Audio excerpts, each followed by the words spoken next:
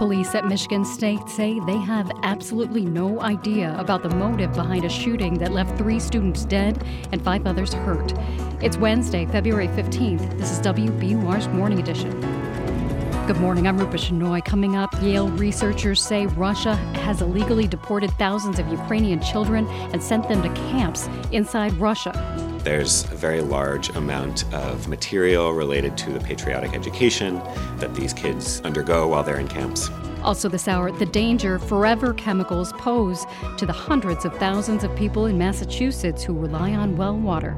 You've lived here for 37 years, and you don't know what the long-term health implications are for all those years of drinking maybe tainted water. And the latest Capitol Hill showdown over the debt ceiling. Bruins win, Celtics lose, clouds give way to sun today. It'll be in the 50s. It's 7:01. Now the news. Live from NPR News in Washington, I'm Corva Coleman. The earthquake death toll in Syria and Turkey has now soared above 39,000 people. Turkey's president says most of the victims are in his country, making it Turkey's deadliest disaster. NPR's Peter Kenyon reports from Istanbul. Experts say as high as the death toll is, it's almost certain to rise further. More than 105,000 people were injured in the February 6th quake and the aftershocks that followed. Turkey's Disaster and Emergency Management Agency says some 195,000 people have been evacuated from the quake-hit provinces so far.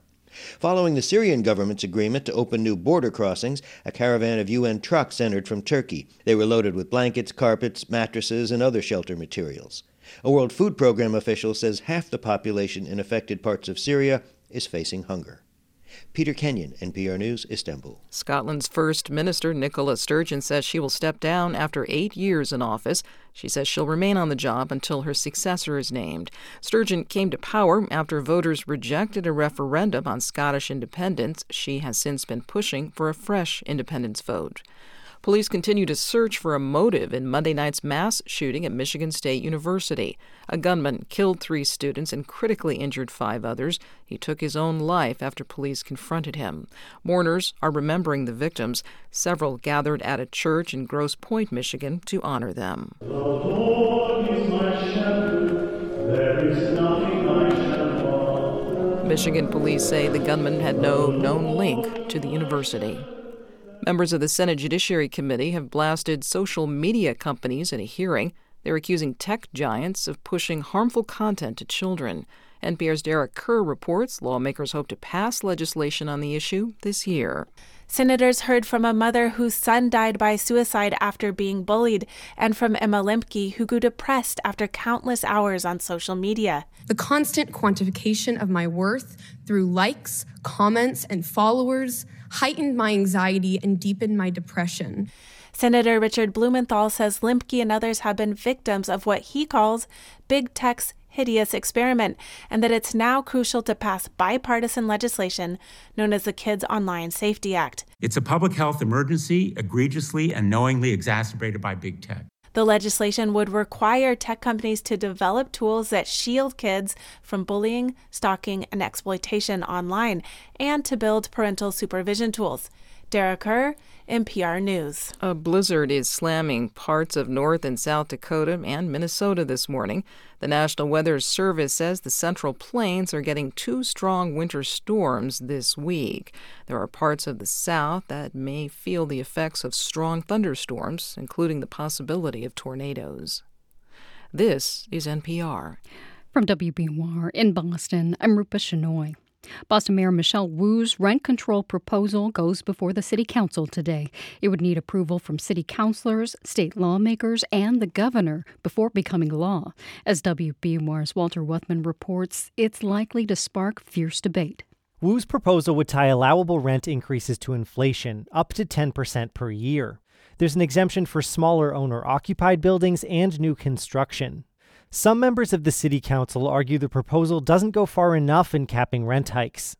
But many developers are against any form of rent control. Here's Greater Boston Real Estate Board CEO Greg Vassell. It's an impediment for investors to put up capital to come in and to build projects. An investor will think twice about making an investment in an area where there is government price controls in housing. The city estimates the policy would cover 55% of Boston's rental units. For 90.9 WBUR, I'm Walter Wuthman. 2022 was the second warmest year ever recorded for the water in the Gulf of Maine, and scientists say climate change is to blame. The Maine Research Institute says the average sea surface temperature was just over 53.5 degrees. That's nearly 4 degrees above average and just below the record that was set 2 years ago. Researchers say the warmer temperatures are harmful to the area's ecosystem and animals like whales and lobsters. Massachusetts' highest court is changing centuries of precedent. The Supreme Judicial Court says a man can no longer justify killing a woman because she told him she cheated on him. That had been an allowed legal defense. The court ruled this week that reasoning is misogynistic. It may only be February, but you can start making summer plans this morning, especially if those plans involve camping at one of the 27 campgrounds run by the Department of Conservation and Recreation. The reservation system opens this morning at 9. DCR Commissioner Doug Rice says you don't necessarily have to lock down your plans today. There are day of reservations available because campers are always changing their reservations or canceling their reservations. So folks can go on day of and search throughout all the different campgrounds and see what kind of availability there is for a site if they don't get in early. Rice expects 150,000 campers to visit state campgrounds between April and October. It's 7:06. We're funded by you, our listeners, and by the Peabody Essex Museum, presenting Spirits, Saring Sherpa, with Robert Beer. On view now. Plan your visit at PEM.org. The Celtics lost to the Bucks in overtime last night. The final in Milwaukee was 131-125. The C's will host the Detroit Pistons tonight. The Bruins beat the Stars 3-2 in overtime last night in Dallas. The Bees will visit the Nashville Predators tomorrow. Northeastern won this year's women's college hockey beanpot. The Huskies beat BC last night 2-1. A cloudy start today, but becoming mostly sunny. The high will be in the mid-50s. Partly cloudy overnight. Temperatures will only drop into the 40s. Increasing clouds tomorrow with a chance for rain in the afternoon and evening. It'll be in the lower 60s. Right now, it's 39 degrees in Boston at 7:07. WBUR supporters include BritBox, now streaming Stonehouse, starring Matthew Macfadyen, based on the rise and fall of British politician John Stonehouse, who faked his own death. Available at BritBox.com/NPR. This is Morning Edition from NPR News. I'm Asma Khalid. And I'm Steve Inskeep. Good morning. Who exactly has been sending flying objects over the United States, and what exactly is their purpose? We are not likely to answer those questions this morning, though we'll do the best we can. We do know the United States shot down one balloon that China admits to sending. As for other objects shot down in recent days, an actual news headline this week said, quote, White House rules out aliens. Not a headline I expected to see, but the United States has yet to say who is sending these objects. So, Senator Mike Rounds joins us next. He's on the Senate Intelligence Committee and Armed Services Committee, so he's been getting briefings. Senator, welcome back to the program.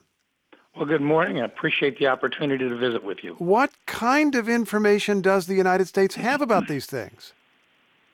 Well, you basically just shared everything that we can talk about publicly.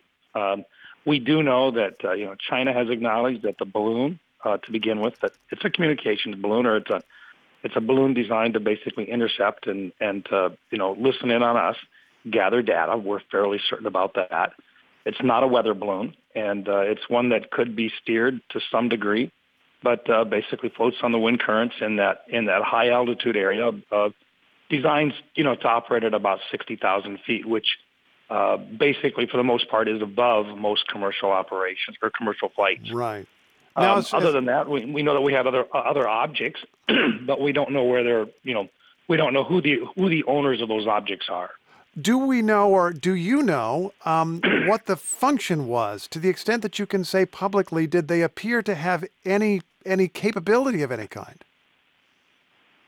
At this point, we're really not talking about any other data that's been collected on those other objects, and in part because anything that would be released right now would be basically best guesses.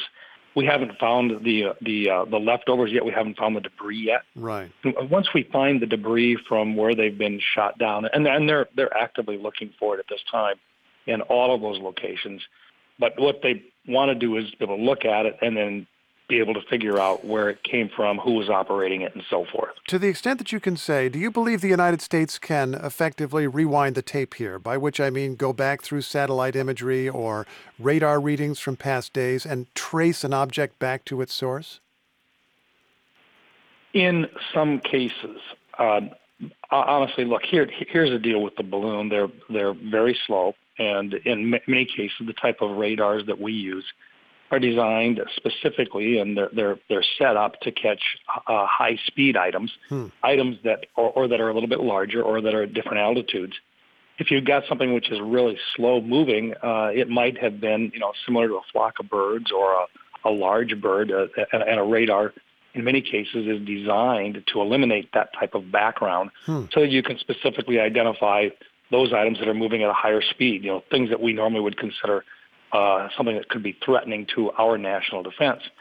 And what they've been able to do is to go back into the radar data that they've got and to basically take out some of the filters and look at other items. And in doing so, they've been able to identify these particular items that are up there that are very small in many cases, and they can look at them. And if you were looking at them normally, you might have thought they were something that was natural. It might have been a very large bird or something like that. And so you would have phased those out. So that's one of the reasons why we're now seeing these items, a whole lot of them in a very short period of time.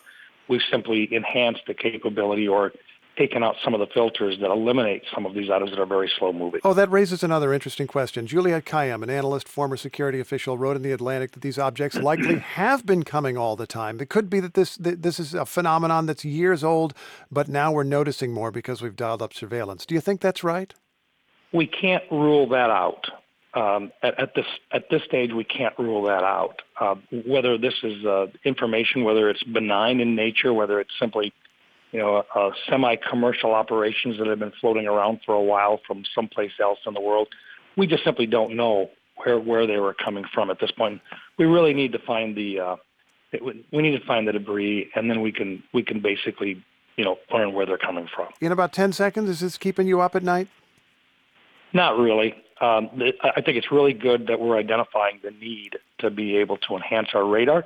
It might mean that we're going to need more capable radars in the future. Clearly, we have to stay on that part of our game. South Dakota Republican Senator Mike Rounds, always a pleasure. Thank you so much. Thank you, sir. The Russian government is operating more than 40 child custody centers for Ukrainian children who have been deported to Russia.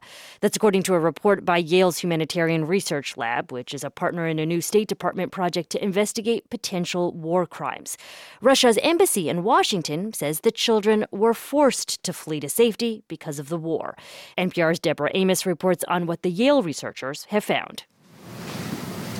Yale's Humanitarian Research Lab is deep underground, a carpeted bunker beneath a campus library, a security measure, says Nathaniel Raymond, who heads the lab. We face complex cyber threats on a daily basis. There's a core of 20 researchers. They scour satellite imagery, social media posts, news reports, looking for patterns and connections that otherwise might go unnoticed. This is your workspace?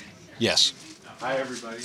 Raymond is matter-of-fact about the daily cyber threats from government actors, he says, who want to shut down or slow down the online research. Though we may be here at Yale, in reality, we are inside the Ukrainian cyberspace that's part of this war. And you feel that? You feel like you're on the front line? The sort of joke amongst the team here is that we go to work in Ukraine every day from New Haven. Their latest report documents a systematic Russian program for the re-education and adoption of Ukrainian children, one of the most explosive issues of the war.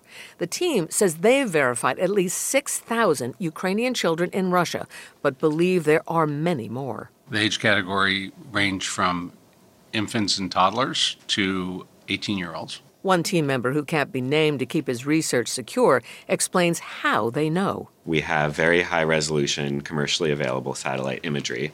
You can see indications of both the presence of people as well as certain types of activity. There's a very large amount of material related to the patriotic education that these kids undergo while they're in camps. The report verified at least 43 camps where some older kids get weapons training. The youngest are adopted by Russian families.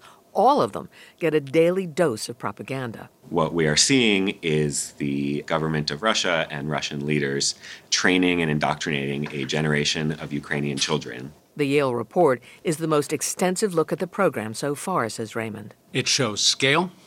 It shows chain of command. It shows logistical complexity. And he adds, the research shows the program is government-backed. This is not one rogue camp. This is not one rogue mayor or governor. This is an ecosystem of holding facilities for children stretching from Siberia to the Black Sea.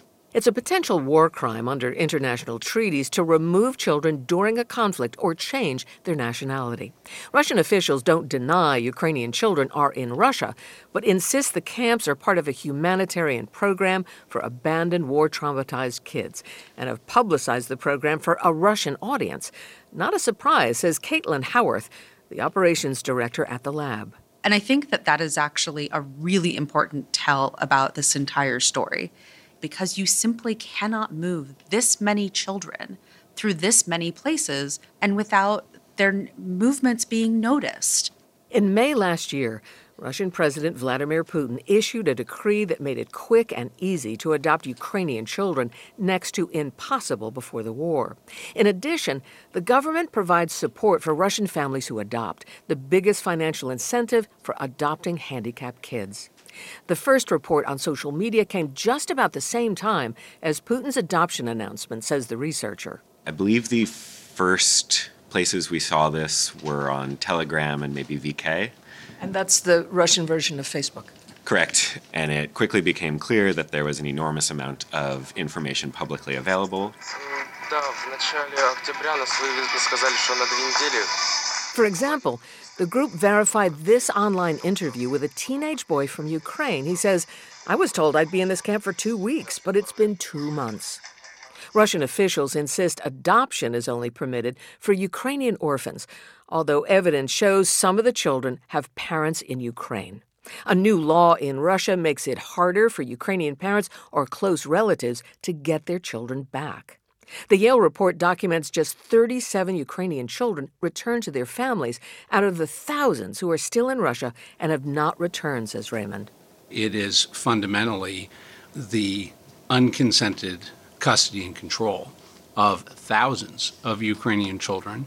So besides the criminal aspect, there's a grave humanitarian emergency here, which is kids separated from their parents, not only against the law, but against common decency. Investigating alleged war crimes is always difficult, but these open-source investigators have developed a trove of potential evidence. The Yale lab team are all young internet sleuths who work to verify the data they dig up. It's like a cop shop, says Raymond, a cyber cop shop. The way to think about our role in this process is like the TV show Law & Order. We are the Jerry Orbach beat cop side. Our job is to collect the evidence, what is happening on the ground that's available in digital evidence, and then how that comports or does not with the law. For the first time, war crimes investigators can collect perishable evidence while war crimes are still occurring, says Raymond. It's the future of war crimes investigations happening now. Deborah Amos, NPR News, New Haven, Connecticut.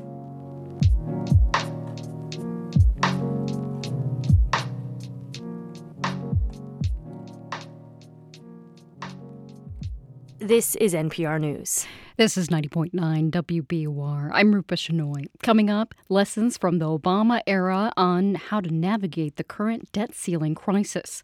It's 7:19. Mornings are dark this time of year, and the news can feel that way too. Morning Edition from NPR News helps keep you informed, not overwhelmed. Listen for a brighter start to your day. Listen again tomorrow morning on 90.9 WBUR. We're funded by you, our listeners, and by the wife of Willesden and ART. A bawdy new comedy by Zadie Smith, adapted from Chaucer's Canterbury Tales. Starts February 25th, amrep.org. The government has gone after the maker of Fortnite, saying it's been illegally profiting off young players, and that is going to cost the company big money. I think it's a big enough fine that it's going to send shockwaves across the gaming industry and cause other platforms to clean up their practices. How government lawsuits are letting the video game industry know. It's on Watch, on All Things Considered from NPR News. Listen today starting at 4 on 90.9 WBUR. Later this morning at 11, Governor Maura Healey stops by Radio Boston for her first chat with Tiziana Deering since taking office. She'll be talking about the T, the end of pandemic-era assistance programs, and more. That's today on Radio Boston at 11 here on 90.9 WBUR and on the WBUR mobile app. Cloudy skies gradually clear this morning, and by this afternoon it should be mostly sunny. It might be pretty windy, too. The high will be near 57. Tonight, partly cloudy with a low around 48. Tomorrow, clouds may give way to showers in the late afternoon. We'll have a high near 62. Right now, it's 39 degrees in Boston at 7:20.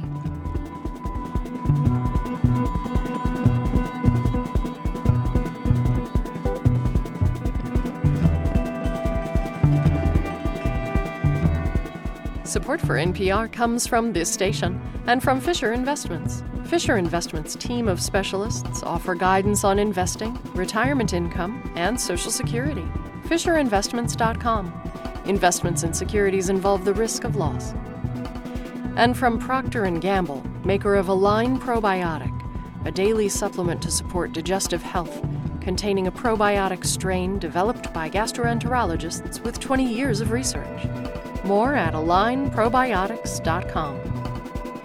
And from Mattress Firm, whether browsing online or in one of their stores, Mattress Firm is committed to providing personalized service and advice to help people choose the right mattress for their needs. Learn more at mattressfirm.com. It's Morning Edition from NPR News. I'm Steve Inskeep. And I'm Asma Khalid. The Treasury Department has been taking extraordinary measures to avoid a default on U.S. debt. But that's just a temporary solution. At some point, Congress and the White House will have to act together to raise the debt ceiling. And many of the same people who have been negotiating on this issue on and off since 2011, when the U.S. came so close to default that Standard & Poor's downgraded the nation's credit rating. Among them, Joe Biden, who was then vice president. We spoke with former Treasury Secretary Jack Lew about what lessons were learned from previous debt ceiling crises. He helped navigate a few of them during the Obama administration. In 2011, he was director of the Office of Management and Budget. There were nights when we were negotiating literally through the night, at multiple levels. I was with the vice president then and Senator McConnell on calls. We were in and out of the Oval Office. And there were nights when you would check the Asian markets in the middle of the night to make sure the world didn't think that was the day we were going over the line. And this was not at a random time. It was right as we were emerging from the great financial crisis. For those who don't remember what happened in 2011, how did it ultimately get resolved? Well, it ultimately got resolved in a combination of lowering the caps on discretionary spending and putting in place a special committee that was supposed to report back on deficit reduction. And in the event that that special committee failed, deep across the board cuts in a process called sequestration. And it was not a good process. It was only the best alternative at the moment to default. So it sounds like in 2011, there were concessions ultimately that Democrats made, right? And the sense after 2011 was that Democrats can't do this in the future. Is that what you're saying? Well, not to go back to ancient history, I was involved in showdowns over the debt limit in the 1980s when I was working for the Speaker of the House, in the 1990s when I was at OMB in the Clinton administration, and then again in 2011 and 13 in the Obama administration.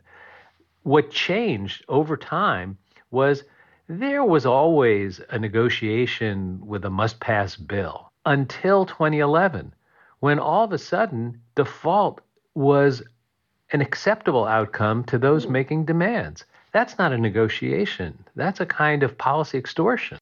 So let's talk about what happened then a couple years later in 2013. In 2013, President Obama, I was at Treasury at the time, myself and the economic team made the judgment we could not do that again. It's one thing to negotiate over fiscal policy, and that is totally appropriate, but not with the demand of, if I don't get what I'm looking for, we will default. That had to be put to rest. And it got resolved in 2013 and beyond. This is really the first major showdown since then. So you mentioned in 2013 it ultimately got resolved. But then my recollection is it kind of bubbled up again, in 2015. It didn't feel like it was fully resolved. What happened in 2013 and beyond was Congress, Senator McConnell in particular, found a way to structure it so that the president could make the hard decision about what the debt limit should be. And the president could bear all the political burden, as it were, of making the decision. And that's fine. What isn't fine is looking at a deadline where if you don't capitulate, you default. If you fail to pay any of your bills, you're in default. And I can tell you, as somebody who managed the kind of machinery behind planning on what happens if, there's no clean way to do that. It's not as if it's a modern computer program where you can put an algorithm in that says pay this but don't pay that. So if you can't pay all the bills out of a system, you can't pay any of them. So what did you take away from the situation, both, let's say, in 2011, but also in 2013, then when you were Treasury Secretary, about the best way to deal with this? The best way to deal with it would be to have the debt limit not be a kind of catastrophic deadline. It's hard to say eliminate the debt limit. That's an argument we heard, I recall, last fall. What eliminate really means is deal with it in a way where you don't have to vote on it.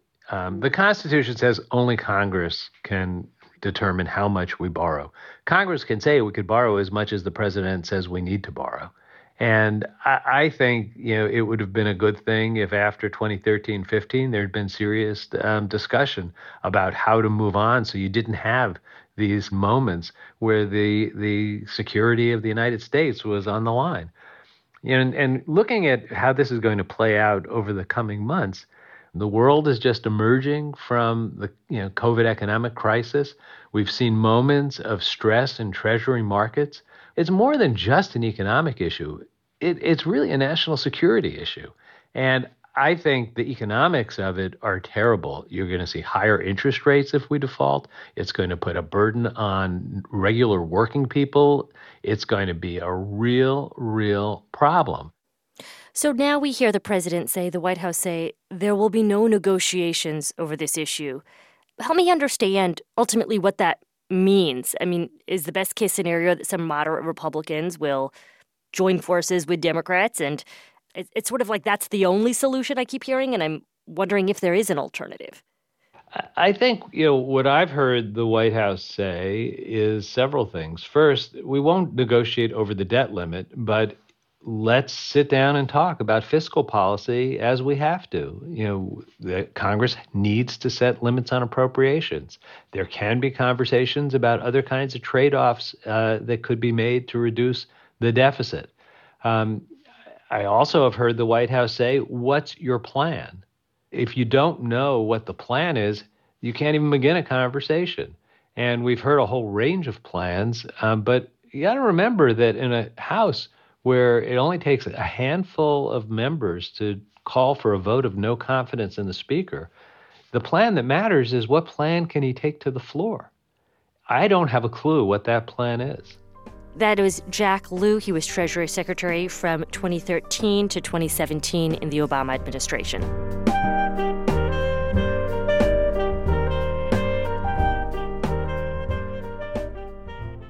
This is NPR News. This is 90.9 WBUR. I'm Rupa Shenoy. Coming up here on Morning Edition, Memphis is grappling with how far to take reforms in the wake of the fatal police beating of Tyree Nichols. It's 7:29.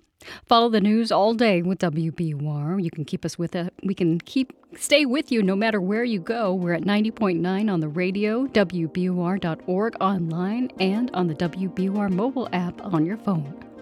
We're funded by you, our listeners, and by CB Team in Lexington, using exposure therapy to help all ages learn to overcome OCD and anxiety disorders. More at cbteam.org.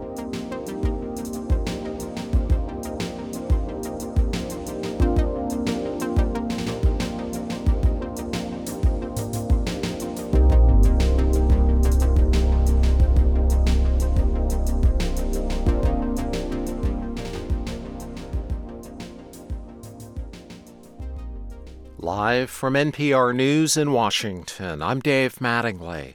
More than 39,000 people are now confirmed dead in Turkey and Syria following last week's powerful earthquake.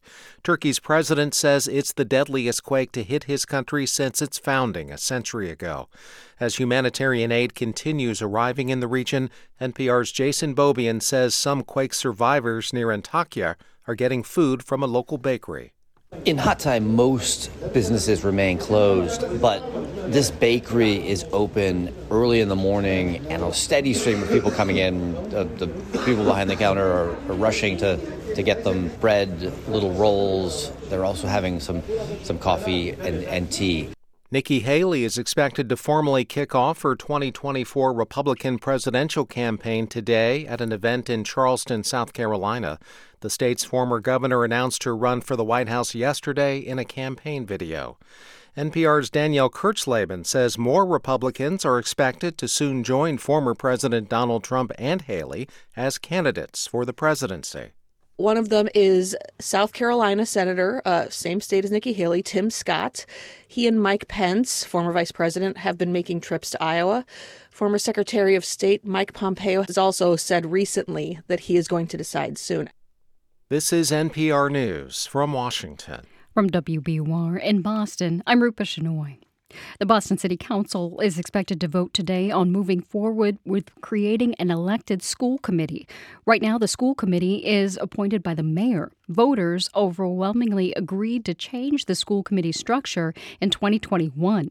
Boston is the only district in the state that appoints its committee. Any change would need the approval of Mayor Wu, who has not fully supported the idea. After 9 months, Massachusetts is fully out of drought conditions. State environmental officials say above normal rainfall across the state last month ended the drought on the Cape and Islands, as well as areas north of Boston. Those were the last spots where drought conditions persisted. Vandana Rao is the state's water policy director. She's concerned there may be a relapse. If there's not a whole lot of snow, it may start to impact what happens typically in the spring. So things are looking good for now. I hope it continues that way, and I hope we get to see a little bit more snow. Some experts say despite wetter conditions of late, some water sources will take longer to replenish ahead of the summer. The MBTA says a garage for electric buses in Quincy will open a year behind schedule. That means it won't be done until 2025. The T says the delay is partly because bids for the project came in over budget. T officials tell the Boston Globe the estimated $400 million price tag is due to high labor costs in the Boston area. The T hopes the garage will improve bus service and allow it to increase its number of electric buses. It's 7:33. We're funded by you, our listeners, and by Elliott Community Human Services. With 2 new community behavioral health centers, open 24/7 in Danvers and Lynn, ElliottCHS.org. David Pasternak scored the game winner in overtime for the Bruins last night. They beat the Stars 3-2 in Dallas. The Bees will visit the Nashville Predators tomorrow. The Celtics fell to the Bucks 131-125 in overtime last night in Milwaukee. The Seas are back home tonight to play the Detroit Pistons. Spring training gets underway for the Red Sox today. Pitchers and catchers will have their first workouts in Fort Myers, Florida. Their first spring training game will be February 24th. And in your forecast, we'll eventually have sunny skies today once the clouds slowly move away. It'll be windy with a high in the upper 50s. Tonight, clouds return and it falls to the upper 40s. A high in the low 60s tomorrow under increasingly cloudy skies. There's a chance of showers in the late afternoon. It's 39 degrees in Boston at 7:34. Support for NPR comes from this station and from the Charles Stewart Mott Foundation for more than 95 years supporting efforts to promote a just, equitable, and sustainable society. More at mott.org. MacFound.org. And from the Lemelson Foundation, dedicated to inspiring and enabling the next generation of inventors to improve lives around the world. More information is available at lemelson.org. And from the John D. and Catherine T. MacArthur Foundation at macfound.org.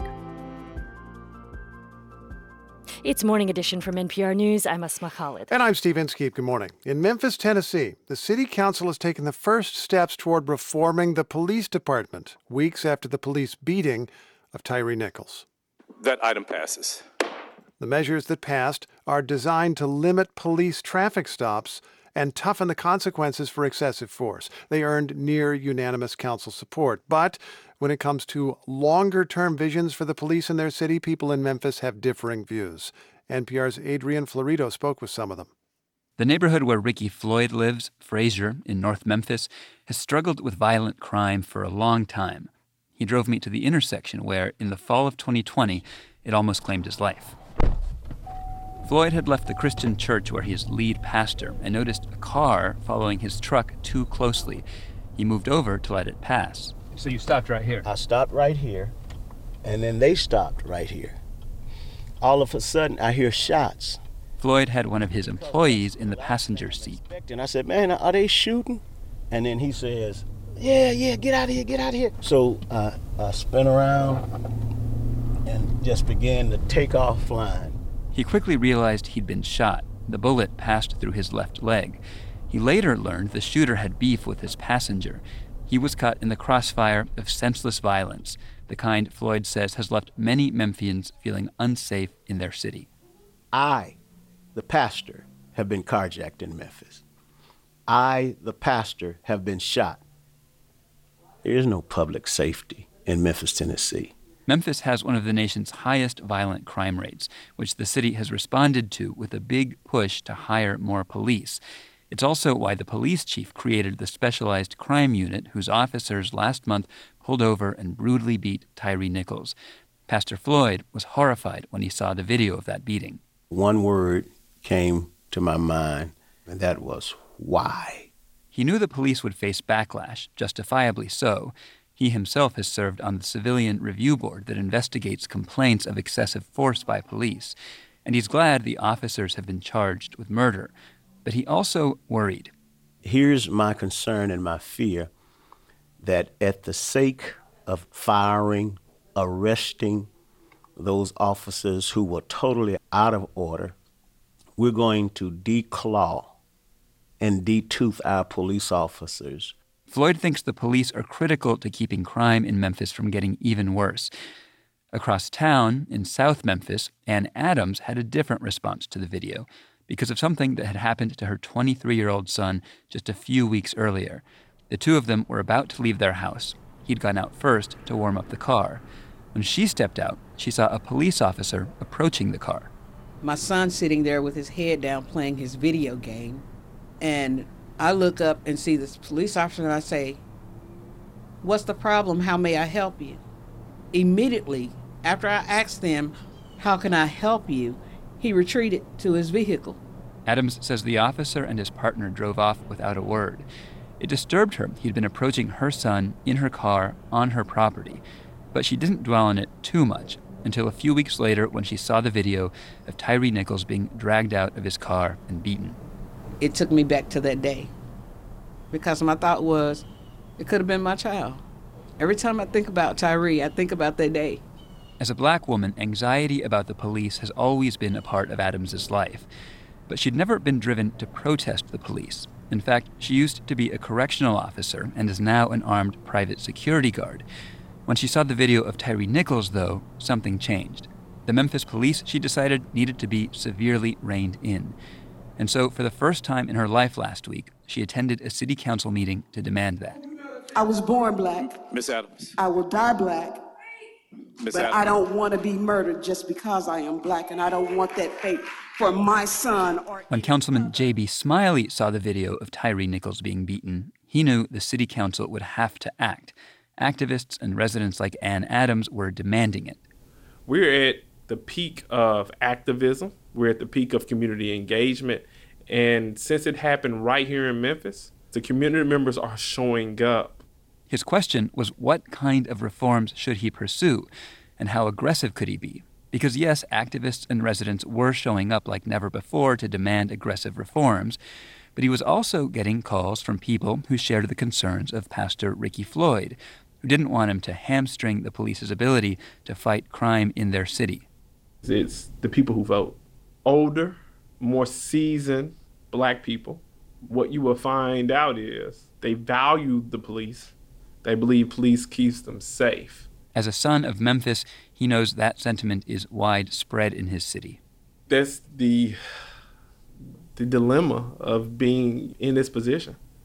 I have to be mindful of that, but I also have to be mindful of the people who live in East Memphis who just witnessed a young man be beat to death. Like, you have to think about these things and figure out what's the best solution. Smiley wasn't sure whether the council could legally ban the kind of specialized units whose officers beat Tyree Nichols, as many activists have been calling for. He's also not been talking about cutting the police department's budget, another demand. But he and his council allies did introduce 6 ordinances last week. One limits the police's ability to pull people over for routine traffic violations. Another bans the use of unmarked cop cars. A third would make public the names of officers who use excessive force. All the ordinances passed a key first vote, making it the biggest step Memphis has taken in recent history to reform its police department. Activists in the crowd were pleased. We're making greater strides this time than we have in the past. L.J. Abraham is part of a collective of activists who drafted the demands upon which most of the ordinances were based. We still have a long way to go. There are some other things that we're seeking, but I think this is a good start. I think it is a good way to let the city of Memphis know that we are very serious about reimagining and re-imaging police here in Memphis. Before Tyree Nichols' beating, the kinds of reforms that passed last week would have been near impossible to get approved. But the video of the beating, Abraham says, changed everything. That was one of those knee-jerk moments where you have to respond. Like, there's no other choice. You don't have a choice in this. You just have to get out and do what needs to be done to make sure that it never happens again to another person in your city. Everyone agrees on that, she says, even if not all Memphians agree about what should come next for the city's police force. Adrian Florido, NPR News, Memphis.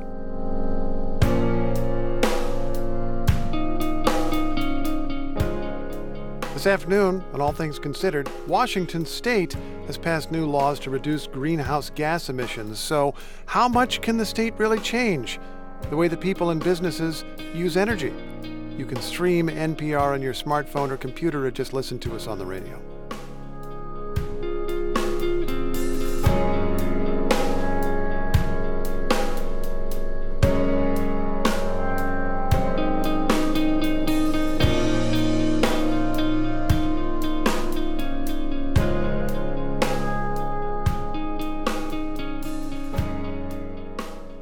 It's NPR News. Coming up next on Morning Edition, our series on forever chemicals in Massachusetts continues. Some Commonwealth residents who rely on well water say a lack of state oversight leaves them vulnerable to those chemicals. And in our next hour, we visit northwest Syria, where people are struggling to survive in the aftermath of last week's earthquake. In your forecast, high winds today will help clouds clear away for sunny skies by the afternoon. Temperatures will be in the upper 50s. Tonight, back to cloudy skies while temperatures fall into the 40s. Tomorrow, low 60s and cloudy. We may see showers after about 4 p.m. It's 39 degrees in Boston at 7:43. We're funded by you, our listeners, and by Plymouth Rock Assurance, who believes auto and home insurance should be straightforward and works to assure their customers at every step. PlymouthRock.com/WBUR. And Vertex, working for people with sickle cell and genetic kidney diseases, cystic fibrosis, and more. Medical, regulatory, and other careers at VRTX.com. Now in business news, Waltham-based Vicarious Surgical says it's laying off 14% of its staff. The Boston Business Journal estimates that means about 23 people will lose their jobs. Vicarious says the cuts mostly affect its sales and administrative employees. It adds the move should help it stay in business for at least the next 2 years. People may soon be able to enjoy live music and beer on a corner of the Boston Common. The city is giving Emerson College and Trillium Brewing the green light to open a beer garden and stage on May 1st. It'll be located on the corner of Boylston and Tremont Streets next to the Boylston Tea Station. The move is part of the city's master plan to revive the park. It's 7:44. We're funded by you, our listeners, and by ThoughtForms, custom builders of high-performance, healthy homes and places that strengthen our communities, supporting Climate Interactive's mission to help people everywhere create a sustainable and equitable future with their online climate solution simulator, climateinteractive.org and thoughtforms-corp.com. This is WBUR's Morning Edition. I'm Rupa Shenoy. More than 500,000 people in Massachusetts get their drinking water from private wells. But there are no state or federal rules about those private wells and the toxic chemicals known as PFAS. Those chemicals have been linked to a growing list of health concerns. As WBUR's Barbara Moran reports, this lack of oversight leaves private well owners vulnerable to these so-called forever chemicals. Bill Watcher lives in Stowe, a small town about 30 miles outside Boston. Hello, Bill. Hi, Barbara. Hi. How are you? There's a farm across the street from his house and woods in the backyard. For a town this size, it has a lot of conservation land and still a lot of open spaces, so it has that bucolic feel to it. The town also has a couple known sources of PFAS pollution, like an old fire station and a former mill. PFAS chemicals have been used in consumer products, industry, and firefighting foam for decades, and contamination is widespread. So Watcher decided to have his well tested for PFAS, just to be safe. When the result came back, he was shocked. It was 52 parts per trillion, more than twice the state limit for a public water system. He says it was scary. I mean, you've lived here for 37 years, and you've brought up 2 children here, and so you don't know what the long-term health implications are for all those years of drinking maybe tainted water. Watcher wasn't sure where to turn. There are no state or town rules for testing or filtering water from individual private wells. So he searched the internet. A full house filtration system can cost thousands of dollars. Watcher found a smaller filter to install under his kitchen sink. It cost close to $600, and he paid for it himself. It is a very confusing system, and it really leads to a lot of regional inequities. Amy Shea is the president and CEO of the Health Foundation of Central Massachusetts. And she says Watcher's situation is not surprising.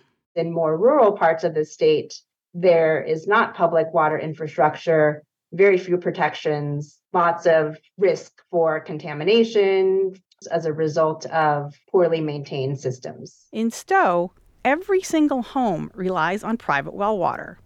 That makes it impossible to know the full extent of PFAS contamination in the town. So the red dots, signify public water supplies.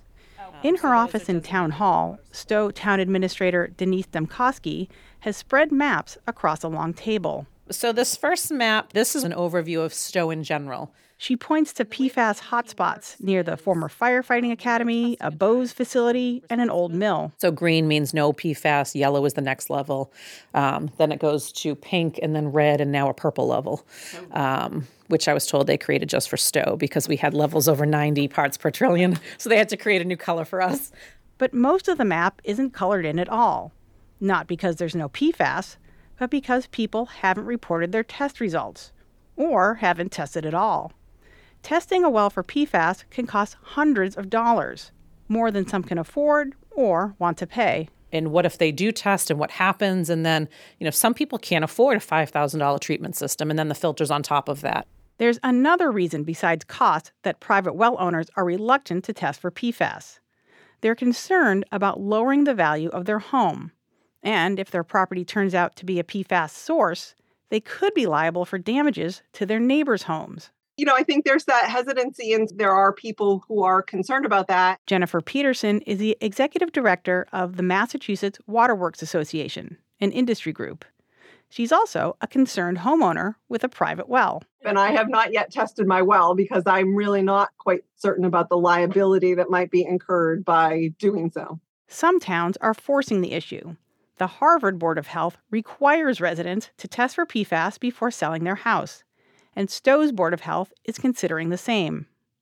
Clean water advocate Amy Shea says the state should step in and regulate private wells like private septic systems. I have always found it so interesting that the state regulates the wastewater that leaves somebody's home, and yet it does not regulate the water that is entering a home and being consumed. Bills pending in the state legislature do include provisions for private well owners, like giving them access to money from a proposed PFAS trust fund, or allowing the state to regulate private wells.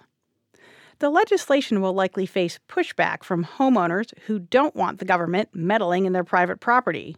But Stowe homeowner Bill Watcher says private well owners shouldn't be nervous about testing for PFAS.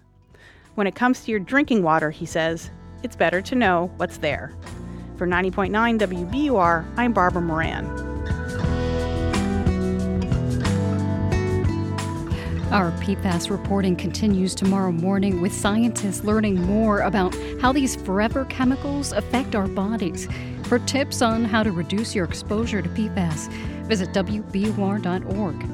There's another hour of Morning Edition coming up, and later today at 11 is Radio Boston. Tiziana Deering is here to give us a preview of the show. Good morning, Tiziana. Happy Hump Day. Oh, it feels like a hump day this week, Rupa. I know, right? Yeah. I don't know why either. The weather's been quite kind to us, but anyway. But you're going to have some excitement, a celebrity guest. We are. So today is our first conversation with new Massachusetts Governor Maura Healey since she became governor. It's been a little bit longer than a month now that she's been in office.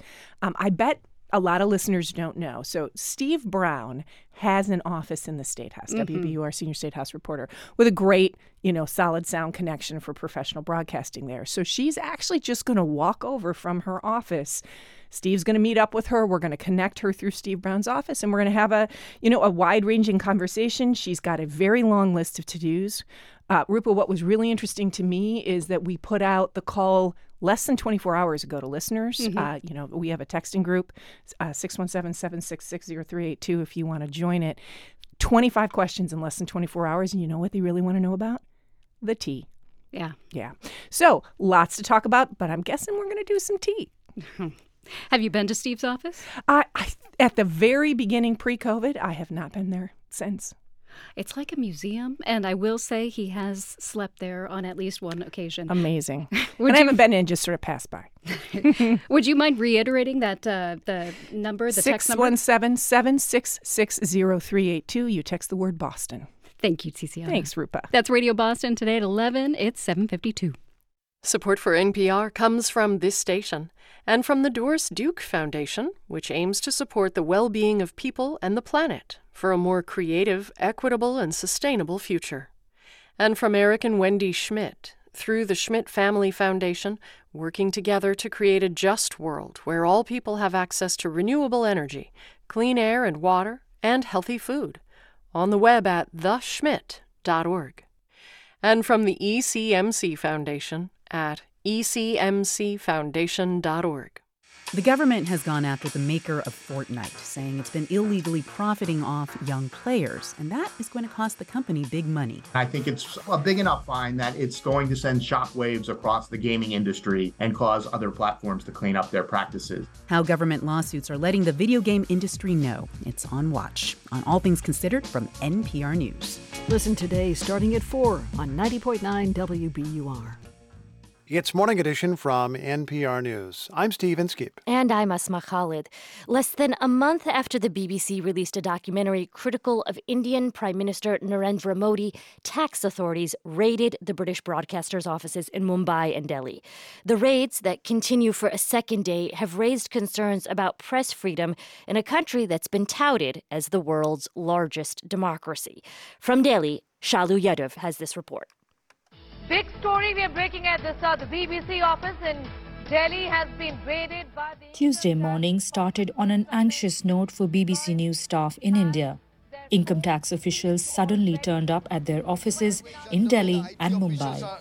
Up there at the 5th floor, what we have been told, I'm reporting again, let me tell you from the KG mark. And the British broadcaster became the centre of the news here. The raids come just weeks after the BBC aired a two-part documentary in the UK, which highlighted the role of Prime Minister Narendra Modi in the anti-Muslim violence in the state of Gujarat in 2002. Modi was then the Chief Minister of the state. Responding to the raid, a spokesperson for Modi's Bharatiya Janata Party, or the BJP, Gaurav Bhatia, accused the BBC of smearing India and called it, quote, the world's most corrupt and rubbish corporation. There is a reporting that was done by the BBC. In a program, they unleashed the most venomous attack against our country. The BBC said the film was rigorously researched and a wide range of voices were included in the documentary, including those from the BJP. But there has been a fallout. BBC journalists working in India say they are alarmed by the raid. One of them told NPR that the tax officials took his and his colleagues' phones away and asked them to leave their working station. We're not using his name and are using a voice actor because he's not authorized to speak to the media, and he worries about retribution. The officials were searching for some key words in the employees' computers. Our work was hampered. The mood in the office was grim while the search lasted. In a statement, the BBC said it was supporting its staff during this time and that its output continues as normal. Critics say the raid adds further evidence to India's checkered record on press freedom, which now ranks 150 out of 180 countries in the World Press Freedom Index. Amnesty International, which pulled out of India in 2020, says tax raids on the BBC are, quote, an affront to free speech. What they're saying is that you better fall in line. And what really shocks me is that actually Prime Minister Modi has a huge reputation globally. He is the leader of the world's largest democracy. Jyoti Malhotra, a senior journalist and a media critic in Delhi, says that the government's move might have the opposite effect than work in Modi's favour. For the government to show that it's doing this at a time when the government wants to project India's image abroad as being one of a vibrant democracy, I think this is just going to have absolutely the opposite effect. And it shows a certain insecurity and a certain brittleness on the part of the government. But for now, the message is clear.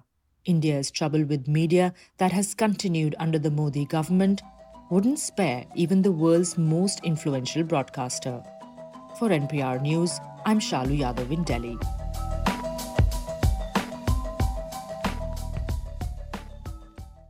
On this day, 100 years ago, Columbia Records held a recording session with a singer named Bessie Smith.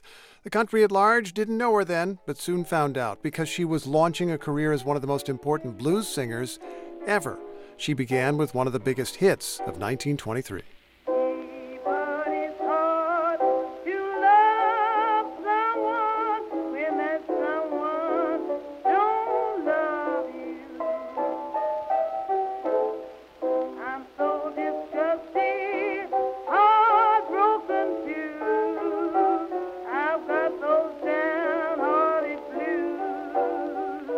She just sang the name of the song there, Downhearted Blues. Before this, Smith had amassed a sizable following, playing shows along railroad lines on the East Coast and the South. But it wasn't until Columbia Records came calling that her influence went nationwide. Downhearted Blues went on to sell 2 million copies. And unlike many recording artists, Bessie Smith got paid. Dee Rees directed the biopic Bessie for HBO, and she talked with NPR about how rare that was for a black woman in the 1920s. No matter what you did, whether you were washing clothes or cleaning somebody's house or doing music, the terms were exploitive. So in that time, she was able to kind of demand what she was worth and able to organize herself in such a way that she was able to sing what she wants to sing, like go on tour. And she even bought her own luxury railroad car so she and her touring ensemble could travel in style. Bessie Smith's career, though, was short-lived. Changing tastes and the 1929 stock market crash derailed her career. In this archival recording, Columbia Records producer John Hammond remembers trying to help. When the Depression came, that wiped out the record business as we had known it. So in 1932, I went down to Philadelphia, where she was working as a hostess in a speakeasy. And I tried to persuade her that she should record. And she said, well, John, I just want you to know that these are hard times, and nobody wants to hear no blues. Bessie Smith died in 1937, and even though she'd lived a lavish lifestyle, her gravesite was unusually spare, with an unmarked tombstone. Until one of her admirers in later days, Janis Joplin, helped to pay to replace it. Bessie Smith's new epitaph read, "The greatest blues singer in the world will never stop singing."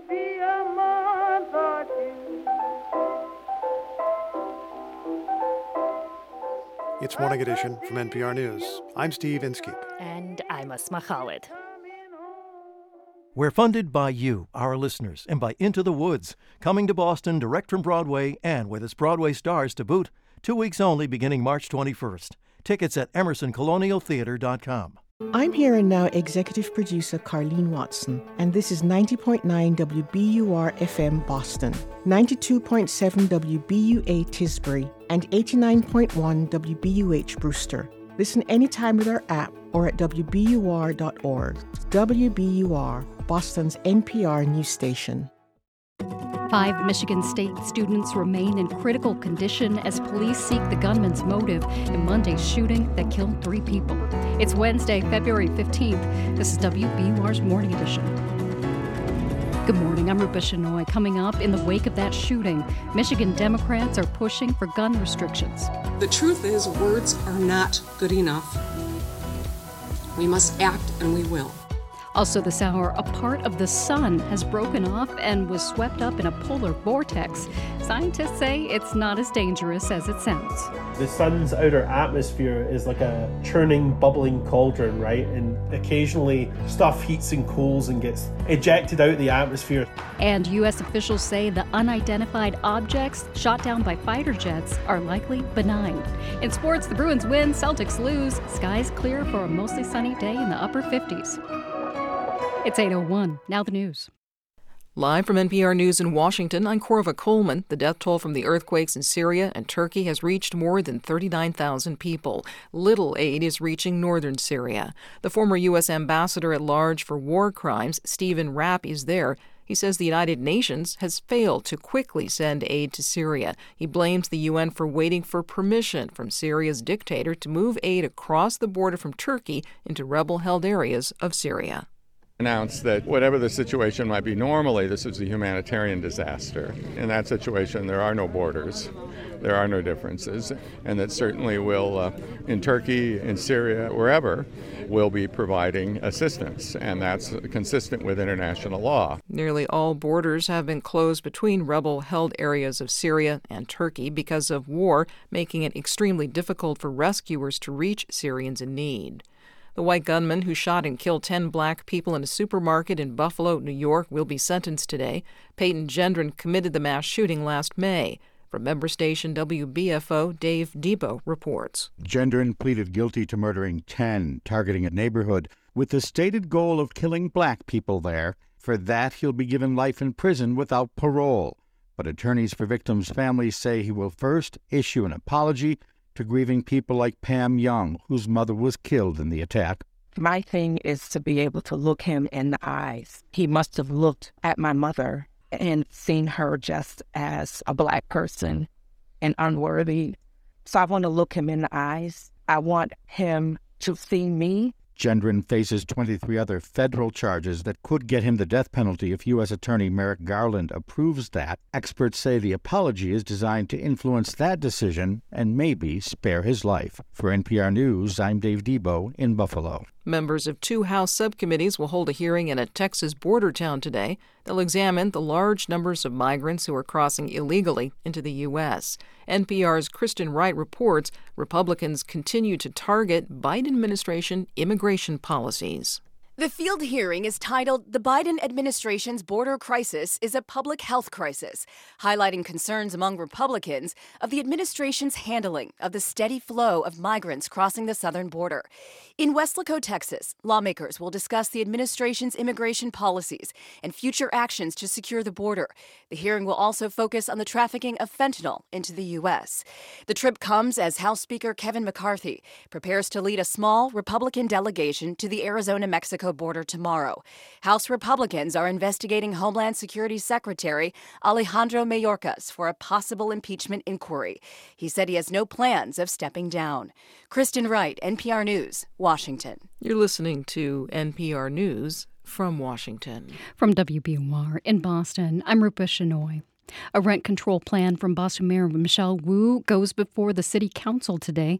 The policy would tie annual rent increases to inflation with a hard cap at 10%.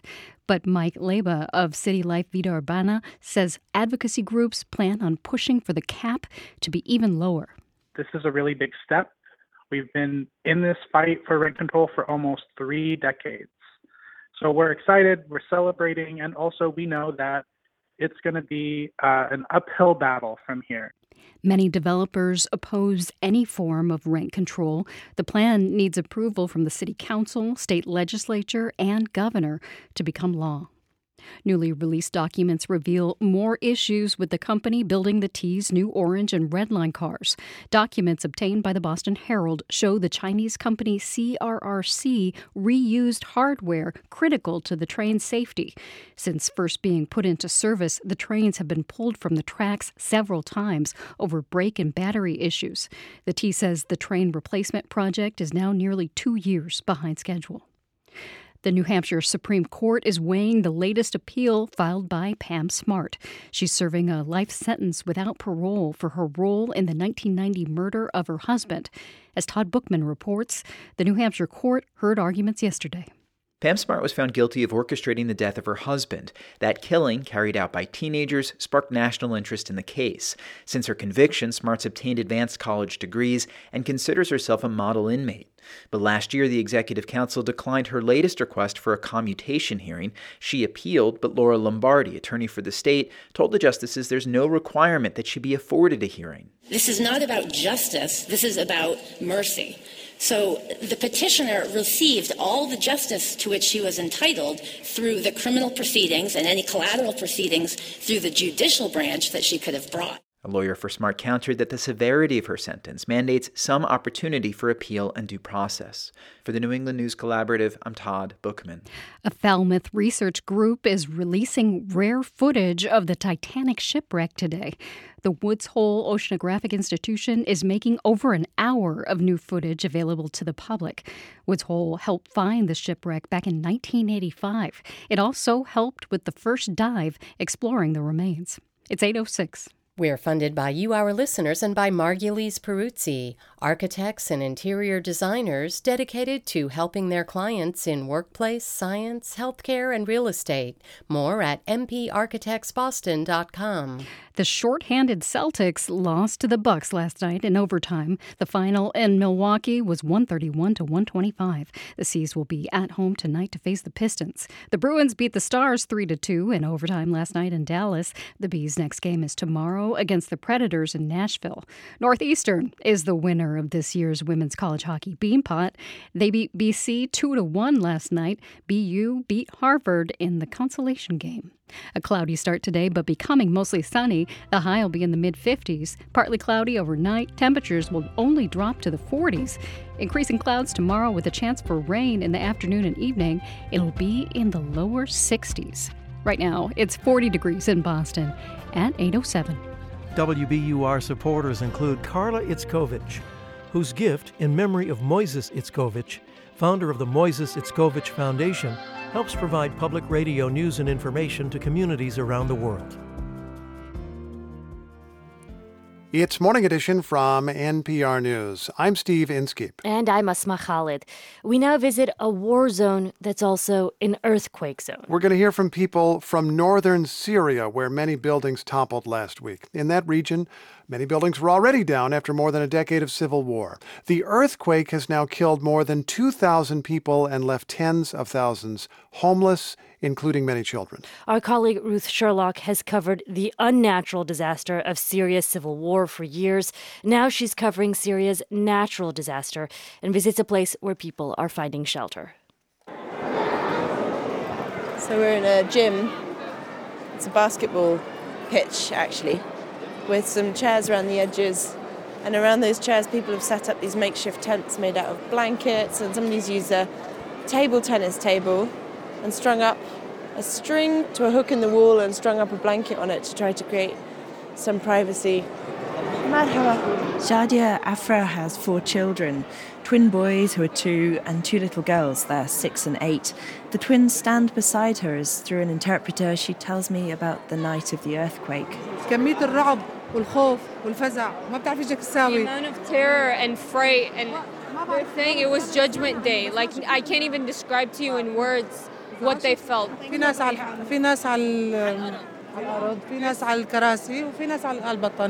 people on the blankets, some people on these mini little mattresses, some people on chairs. There are no bathrooms. To wash, they knock on the doors of strangers' homes. And they're also dealing with the deaths of relatives and friends, something they've had to cope with for years in a country that's still in a state of civil war. Outside of here, they've been in funerals ever since the earthquake. What stories is she telling her kids? What tricks is she using to try to make this normal somehow for them? In Syria, wherever you are in Syria, the small kids, they get way older way too quick from the realities that they witness every single day. There's nothing that they haven't seen yet. We leave the gym-turned-shelter and drive a few minutes down the road. Okay, we've arrived at the hospital in Afrin. Inside, a photographer tries to show me pictures of 8 dead children. Their bodies are lying unclaimed in the hospital morgue. He says he'll put the photos in the local police station in case anyone's looking for them. Right now, we're trying to just stabilize her, treat her. Hopefully she'll be okay. Small little girl with curly brown hair lying in bed. Somebody's blown up a surgical glove and she's holding it as if she was holding somebody's hand. It's heartbreaking. Noor is 3. She has cuts all over her face and is missing her right leg. So she was under the rubble after the earthquake. They had to amputate her leg while she's there. Noor's father is the only other survivor in her immediate family. Doctors say he visits, but he hasn't yet built up the courage to tell her that her mum is gone. In another room, we meet Mohammed. He's 8, and his left arm and leg are in casts. There's a plastic toy car next to him. His great-aunt, Yasmin Marjan, sits beside him. They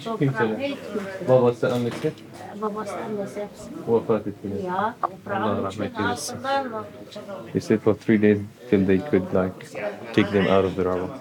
Who's they? Him and The father and the mother of the kid. Are they alive, his parents? No, they all passed away. He's got a sister as well? Yeah, all of them died. He used to have sisters. Marjan is his closest surviving relative now. She says she'll take care of him, but she's not sure how, because her home is also destroyed. Ruth Sherlock, NPR News, Afrin. When Nikki Haley was the governor of South Carolina, she had gained national attention for how she responded to a shooting in which a white supremacist killed 9 black parishioners at a church in Charleston. Now, Haley, a Republican, is hoping her past leadership will bring her national attention again, this time as she runs for president. NPR's Danielle Kurtzleben reports. One clear theme of Haley's presidential announcement this week is unity. And to emphasize that, she pointed to her state's response to hate. We turned away from fear, toward God. Haley is the first to challenge Donald Trump for the Republican nomination and is one of several potential candidates who vehemently opposed Trump, then embraced him, and now will run against him. And with Haley, the topic of race highlights how her politics have shifted. In the wake of the Charleston shooting, Haley famously signed the law removing the Confederate flag from the state capitol grounds. For those who wish to show their respect for the flag on their private property, no one will stand in your way. But the State House is different. Haley got bipartisan respect for that decision, and she has often referenced that as an important moment of her governorship. She spoke of it to slam Donald Trump in 2016. We saw and looked at true hate in the eyes last year in Charleston. I will not stop until we fight a man that chooses not to disavow the KKK. That is not a part of our party. But then Haley eventually served in the Trump administration and became a prime example of how Trump reshaped the party. Trump put race at the forefront of American politics, from immigration to policing to education. And Trump's support has been correlated with certain racist beliefs. In her announcement video, the Indian-American Haley references her own racial experience, but then immediately blasts Democrats as racially divisive. But simply casting Democrats as the enemy won't unify all Republicans, particularly those who are disgusted with what the GOP has become. Doug Brannon is a former Republican lawmaker in South Carolina who led the 2015 charge to remove the Confederate flag. Mr. Trump gave people license to say things that before him they didn't feel they could say. He gave them a mouthpiece, and because of him, they were emboldened. Brannon, in fact, declined to say whether he would vote for a Republican or Democrat in 2024. Trump upended what it means to be Republican. Teresa Cosby at Furman University points out that Haley is often mistaken for a moderate. But right now, being more extreme may appeal more to primary voters in a swath of red states. The battle is between Republicans in the primaries. And so you don't pay any penalty for playing to that extreme right ideology that is replicated at the national level in states like Florida and Texas. And in that vein, Cosby doesn't think Haley's Confederate flag removal will help her win the nomination. It's just going to score her points with people who want the Republican Party to return to some normalcy. And how many of those groups are left in the Republican Party? And Haley may not bring it up much anyway. While the Charleston shooting was a part of her announcement video, the push to take down the Confederate flag was not. Danielle Kurtzleben, NPR News. The campus of Michigan State University, where a gunman killed 3 students and wounded 5 others on Monday, is just about 3 miles from the state capitol building. Democrats are in control of both the state legislature and the governorship for the first time in 40 years there in Michigan, and they want to use this power to pass gun control legislation. Here's the state's Governor Gretchen Whitmer. As parents, we tell our kids it's going to be okay. We say that all the time. But the truth is, words are not good enough. We must act, and we will. Rick Pluta joins us next. He's from Michigan Public Radio. Welcome. Hello. Okay, so what are the lawmakers and the governor hoping to pass? Well, Governor Whitmer has called on the legislature to pass laws that Democrats have been trying to get through Republican legislatures for years. And Republicans are pushing back, saying, well, let's find some consensus on things like mental health services.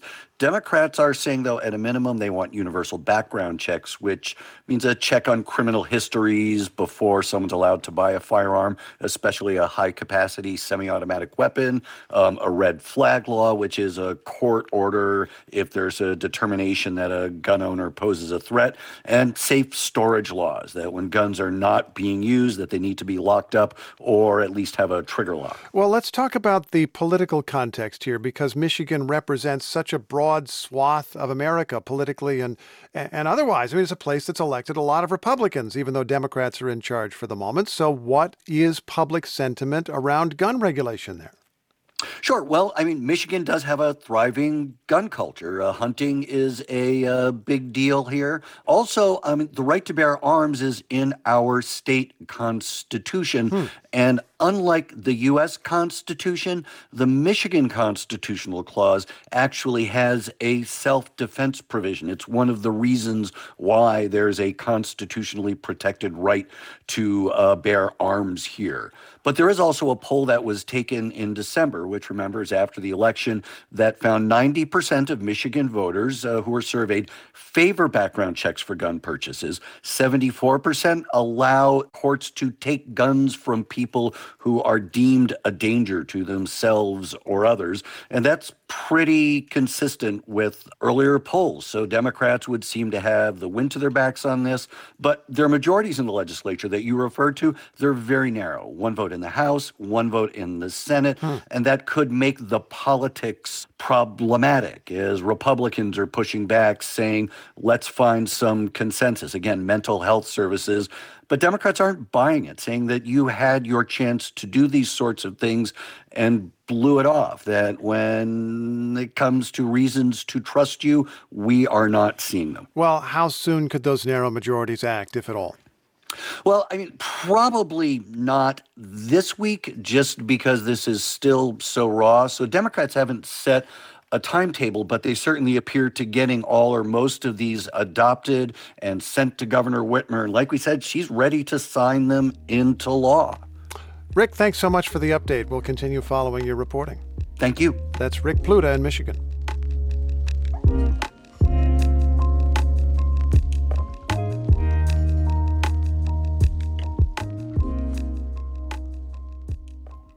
This is NPR News. I'm Rupa Shenoy. Coming up on Morning Edition, we look at who might be sending unidentified flying objects over North America and why. It's 8:19. All right, so you hit snooze one too many times. You can't find your keys, but Morning Edition from NPR News is right there for you and makes starting your day a little bit easier. Listen every weekday. Listen again tomorrow morning on 90.9 WBUR. We're funded by you, our listeners, and by UMass Chan Medical School. Proud to be named one of Boston Globe's top places to work. Learn more at umassmed.edu/globe. I'm Tiziana Deering. Today on Radio Boston, Massachusetts Governor Maura Healey joins us. She's 1 month into office, and her to-do list? Pretty long. From Boston rent control to a new head for the Massachusetts State Police and some roads and bridges and trains along the way. Maura Healey is on Radio Boston today at 11, only on 90.9 WBUR, Boston's NPR news station. Cloudy skies gradually clear this morning, and by this afternoon it should be mostly sunny. It might be pretty windy, too. The high will be near 57. Tonight, partly cloudy with a low around 48. Tomorrow, clouds may give way to showers in the late afternoon. We'll have a high near 62. It's 40 degrees in Boston. That is local band Acoustic Nomads. You can catch them Thursday night at WBUR City Space. They'll be performing songs from their new album as part of our ongoing Sound On series. Get tickets at wbur.org/events. It's 8:21. Support for NPR comes from this station and from Workday, an enterprise management cloud focused on providing organizations with a system to continuously plan for all what-if scenarios. Workday, the finance, HR, and planning system for a changing world. And from Heather Sturt Haga and Paul G. Haga, supporting African Wildlife Foundation, working to ensure wildlife and wildlands thrive in modern Africa. Learn more at awf.org. And from Procter & Gamble, maker of Vicks NyQuil Severe, a nighttime cold and flu medication designed to relieve up to 9 cold and flu symptoms. More at Vicks.com. And from the listeners who support this NPR station. It's Morning Edition from NPR News. I'm Asma Khalid. And I'm Steve Inskeep. Good morning. When the U.S. shot down a Chinese balloon that floated over American territory, part of China's response was whataboutism. China says the United States sends spy balloons too, a claim that U.S. Secretary of State Anthony Blinken denies. We do not send spy balloons over China, period. For its part, China denies its balloon was designed for espionage, and it claims to have no knowledge of those other objects the U.S. has shot down in recent days. So where do they all come from? Dr. Timothy Heath, a senior researcher on defense and international issues for the RAND Corporation, spoke with A. Martinez. So, Tim, just to be clear, as far as we know, these most recent balloons could have come from anywhere. If a balloon, though, is coming west of the continental 48, is it fair to say that it comes from China or Russia? If it is a balloon and it does have a payload, China or Russia are the most likely candidates. However, we cannot rule out the possibility that these devices could have been launched by private actors, perhaps weather monitoring organizations, or others. It's worth bearing in mind that balloons are difficult to control and navigate. At the end of the day, they are at the mercy of winds. And there's very limited capability to steer these devices once they go up into the atmosphere. Now, you mentioned weather monitoring. What are some other non-military uses of these things? Well, balloons have been used for law enforcement, surveillance purposes. The U.S. government has used balloons to monitor the border, the southern border with Mexico. In the past, the U.S. government has deployed balloons to support law enforcement operations to track drug traffickers in our country. And the U.S. military has invested in research about using balloons to conduct surveillance, intelligence collection, and potentially to move small amounts of cargo across vast distances. The U.S. military also deployed balloons to support targeting and reconnaissance in its wars in Iraq and Afghanistan. When it comes to cargo, what kinds of things could they use them to transport? You can move small amounts of military equipment across vast distances. This is an idea that is being explored, but currently has not been operationalized by the U.S. military. And when it comes to China's balloon program, what are they typically using them for? China has used balloons for domestic surveillance. They've used them to monitor their borders, and they have apparently deployed large numbers of balloons to carry out intelligence collections and surveillance in countries around the world. Why would they use balloons instead of, say, satellites? First off, they're cheap and can be quickly deployed. Second, they are often difficult to detect because they have little metal in them. You really have to have radars tuned to detect them in order to see them. Another reason that balloons can be favored over satellites is they are unpredictable. They follow weather patterns and have limited steering. And in addition to their low observable status, they can be harder to detect and anticipate compared to satellites, which follow a very predictable orbital path. Another advantage of balloons over satellites is that balloons can dwell over a period of time over a certain location and actually get closer to what you want to observe compared to a satellite. Why wouldn't someone know that their device was captured or destroyed? Is that something that typically would not be surprising, that no one would say, hey, that's mine? Yes, if it was a private actor, these objects clearly have some monetary value and probably represented at least some degree of investment. So a private actor would have a good incentive to try to claim ownership and try to recover the object and whatever information it may have collected. That's Dr. Timothy Heath of RAND. Tim, thanks a lot. Okay, no problem. Did a piece of the sun really break off recently? A massive solar flare has raised that question. And Scott McIntosh took it on. He's deputy director at the National Center for Atmospheric Research, and he says the answer is yes. Bits of the sun of various sizes break off all the time. You know, the sun's outer atmosphere is like a churning, bubbling cauldron, right? And occasionally stuff heats and cools and gets ejected out of the atmosphere. Some of it falls back down and cools, and some of it goes off into interplanetary space. McIntosh says plasma can form a large loop on the sun's surface. When that happens, it's called a solar prominence. And they are common, although this recent one that's getting all the attention was different. Sure, we see lots of these guys on the edge of the sun, and we see them doing their little circular dance.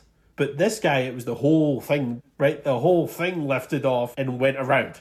I love the personification. This guy lifted off. Now McIntosh is wondering what caused this unique solar vortex. We have a strong suspicion that what happens at the sun's poles, because it reverses its magnetic field every 22 years, about every 11 years, there's a sign change at the poles. Something in that polar reversal process, we call it, is tied to how the sun's magnetic field works, which is the thing that propagates through the whole solar system. While scientists keep looking for answers, do not be alarmed. McIntosh assures us this stuff poses no risks to us people down here on Earth.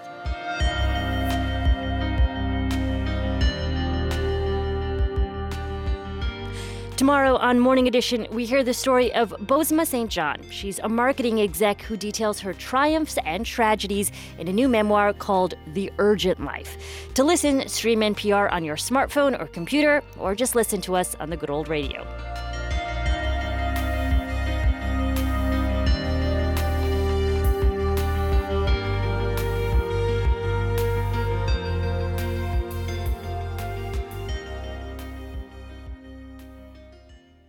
This is NPR News. This is 90.9 WBUR. I'm Rupa Shenoy. Coming up on Morning Edition, California U.S. Senator Dianne Feinstein has announced that she won't run for re-election next year. And NPR White House correspondent Tamara Keith looks at the role shame plays in current politics. It's 8:29. We're funded by you, our listeners, and by Rose Art Museum with Lyle Ashton Harris, Our First and Last Love, an exploration of identity and legacy. Tickets at brandeis.edu/rose.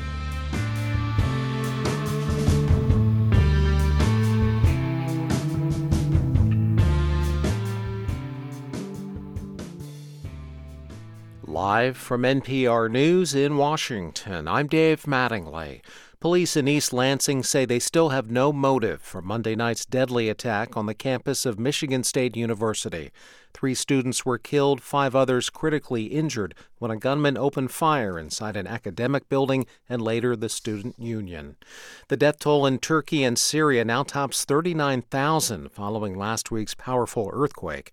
More bodies are being found in the rubble of collapsed buildings 9 days after the magnitude 7.8 quake struck. Fewer than a dozen survivors were located yesterday. Turkey's president says it's the deadliest quake to hit his country since it was founded a century ago. A new report says the Russian government is running dozens of child custody centers for children Moscow forced to leave Ukraine. The findings are from Yale University's Humanitarian Research Lab in conjunction with the State Department. As NPR's Deborah Amos reports, researchers say the children were taken without parental consent. There are 40 camps from the Black Sea coast all the way to Siberia. The camp that's furthest east is closer to the coast of Alaska than Ukraine. The lab researchers document about 6,000 children. That is what they could verify. They believe there are thousands more held in Russia without the consent of their parents. Dow futures are down 139 points this morning. This is NPR News from Washington. From WBUR in Boston, I'm Rupa Shenoy. 1 week after a fire, leaders with Brockton Hospital aren't sure when the facility will reopen. The electrical fire last week forced the evacuation of nearly 200 patients. Hospital leaders are working to connect patients with other doctors' offices so they can get care. They add that staff will be paid while the hospital is closed. Boston Public Schools could be violating a state bidding law if it renews its current school bus operator's contract. That's the finding from the state inspector general. The IG tells the Boston Globe he's concerned because the district's current operator was its only bidder for the bus contract. BPS hasn't voted yet on whether to approve the deal. It's going to be another warmer than normal couple of days in the Boston area, just the latest in a warmer than normal winter. It's been unseasonably warm on Martha's Vineyard as well. The National Weather Service says last month was the warmest January ever recorded on the island. Meteorologist Tori Gozzi says he isn't ready to blame this warm weather on climate change just yet. it's going to take climate scientists a rather long time to look back at this month, compare it to previous months. And it does take a while to make a definitive statement whether or not it was due to climate change. He adds that most of the Northeast saw record warmth last month. It's 8:33. We're funded by you, our listeners, and by Davis Malm, building client relationships one transaction at a time. Learn more at davismalm.com. DAVISMALM. The Bruins topped the Stars 3-2 in overtime last night in Dallas. The Bees will visit the Nashville Predators tomorrow. Overtime wasn't as successful for the Celtics. They lost to the Bucks 131-125 last night in Milwaukee. The Seas are back home tonight to face the Detroit Pistons. Spring training gets underway for the Red Sox today in Florida. WBUR's Dave Phaneuf reports pitchers and catchers will have their first workout. Sox manager Alex Cora says oft-injured pitcher Chris Sale is doing well and is set to pitch in the bullpen today and Saturday before facing live batters next week. Cora also promises the Sox will get on base more often this season. He says the attitude of the team is great. They can care less about what happened here last year or the year before or in 18. They don't care. They just care about this year and moving forward. Cora says the Sox have to get better as a team in every aspect of the game. Last season, the Sox finished dead last in the American League East. Opening day this year, March 30th, against the Baltimore Orioles at Fenway Park. For 90.9 WBUR, I'm Dave Phaneuf. We'll eventually have sunny skies today once the clouds slowly move away. It'll be windy with a high in the upper 50s. Tonight, clouds return and it falls to the upper 40s, a high in the low 60s tomorrow under increasingly cloudy skies. There's a chance of showers in the late afternoon. Right now, it's 41 degrees in Boston at 8:34. Support for NPR comes from this station and from Hiscox, committed to helping small businesses protect their dreams. Quotes and information on customized insurance for specific risks are available at hiscox.com. Hiscox, business insurance experts. And from Procter & Gamble, maker of Nervive Nerve Relief. Nervive is designed to reduce occasional nerve aches, weakness, and discomfort in hands or feet due to aging. Learn more at nervivehealth.com. It's Morning Edition from NPR News. I'm Asma Khalid. And I'm Steve Inskeep. Republican Representative George Santos has provoked the use of a particular word, shame, as in no shame. Santos fabricated much of his life story, but declines to step down from Congress, leading to this response from State Senator Jack Martins, who also represents New York's Long Island. It is probably impossible for us to get someone who has no shame to do what is right. NPR's Tamara Keith reports that shamelessness can be useful. There was a time when shame was a powerful force in American politics. That time is not now, and it makes surviving scandals easier than it used to be. We seem to be in a national version of that schoolyard game, Top This, that if you do want to get into the Shame Hall of Fame, you have to do a lot more than you had to do even 10 years ago. That is former Democratic Congressman Anthony Weiner, who has been following the Santos drama with interest. A little more than 10 years ago, Weiner tweeted out an up-close image of himself in boxer briefs. He lied about how it happened, and it only got worse from there. He ultimately resigned. I still today have people who stop me on the street and say, you know what, you probably could have survived that scandal if you just put your head down. That wasn't an option. Democratic leadership made it clear he had to go. Problem is that if you want to be successful in politics, you need to be able to represent your neighbors and your constituents. It's really hard to do that when quite literally no one wants to be seen with you. Weiner later served time in prison for texting obscene material to a 15-year-old girl. These days, he hosts a local radio show. Santos has lied about, among other things, being Jewish, his mom dying on 9/11, and having employees killed in the Pulse nightclub shooting. But with a narrow majority in the House, Republicans have shown no real desire to force him out. Political scientist Laura Brown wrote her dissertation on congressional scandals. She says short of arrest, there is little to rein in a politician who doesn't care what people think. Everything else is just about some level of personal pride and shame. And if you are completely shameless, then you can get away with quite a bit in our world. Former President Donald Trump proved again and again that the rules of political gravity only apply if you care about the rules. Just a month before he was elected in 2016, old footage came out of him casually describing groping women. And when you're a star, they let you do it. You can do anything. Whatever you want. Grab them by the Republicans were calling for him to step aside or refusing to defend him. Trump somehow turned it to his advantage, saying the media and establishment were out to get him. Then came Greg Gianforte, a Republican candidate for Congress in Montana. He body-slammed a reporter on the eve of a 2017 special election and won anyway. He later pled guilty to misdemeanor assault. Before long, Trump had turned it into a punchline. And I said, oh, this is terrible. He's going to lose the election. Then I said, well, wait a minute. I know Montana pretty well. I think it might help him. And it did. Gianforte just kept on winning. And now he's the state's governor. And then there's former Virginia Governor Ralph Northam, a Democrat who faced a scandal about decades earlier dressing up in blackface. A who's who of Democrats demanded that he resign. But Northam persisted, and eventually the controversy faded. Northam is an exception of a Democrat who gutted it out, says Tim Miller, who worked on Jeb Bush's presidential campaign. He says Democratic politicians pay attention to bad headlines in the mainstream media. Democratic voters care, and the media environment that Democrats are in lends itself much more to accountability. For Republican politicians, says Miller, a former Republican, it can be played as a witch hunt.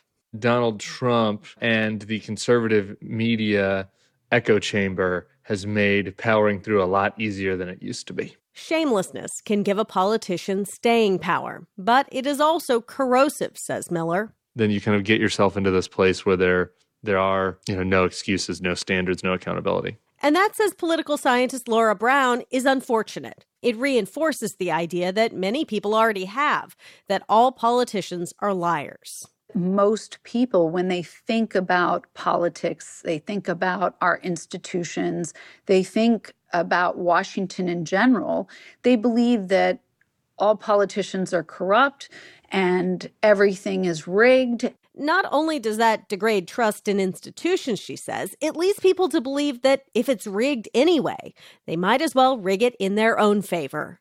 Tamara Keith, NPR News. The nation's oldest sitting senator will not run for re-election next year.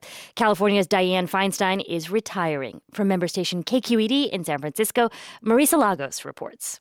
Dianne Feinstein first made national headlines in 1978 when she became San Francisco mayor following the assassinations of Mayor George Moscone and County Supervisor Harvey Milk. Then in 1992, she ran for U.S. Senate in what became known as the Year of the Woman. Here she is at the Democratic National Convention that summer. We Californians have a simple message. The status quo must go. She was a fresh face, one of a record 4 women elected to the Senate that year, bringing the grand total to 6.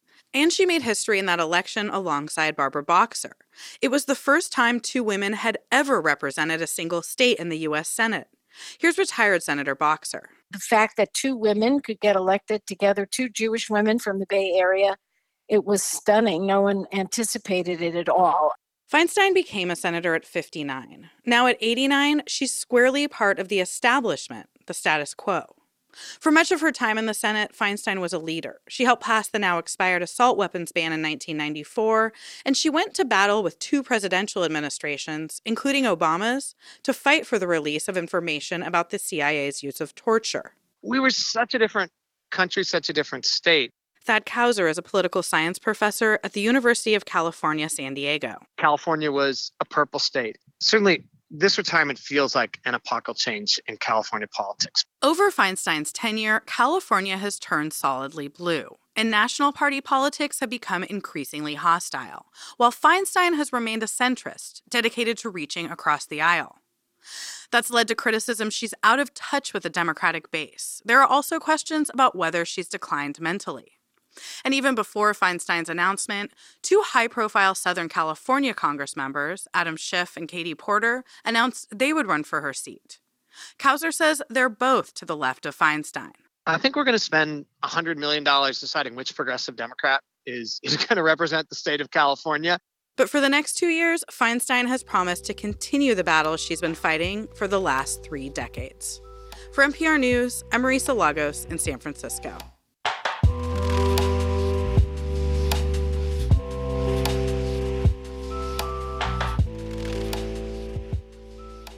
This is NPR News.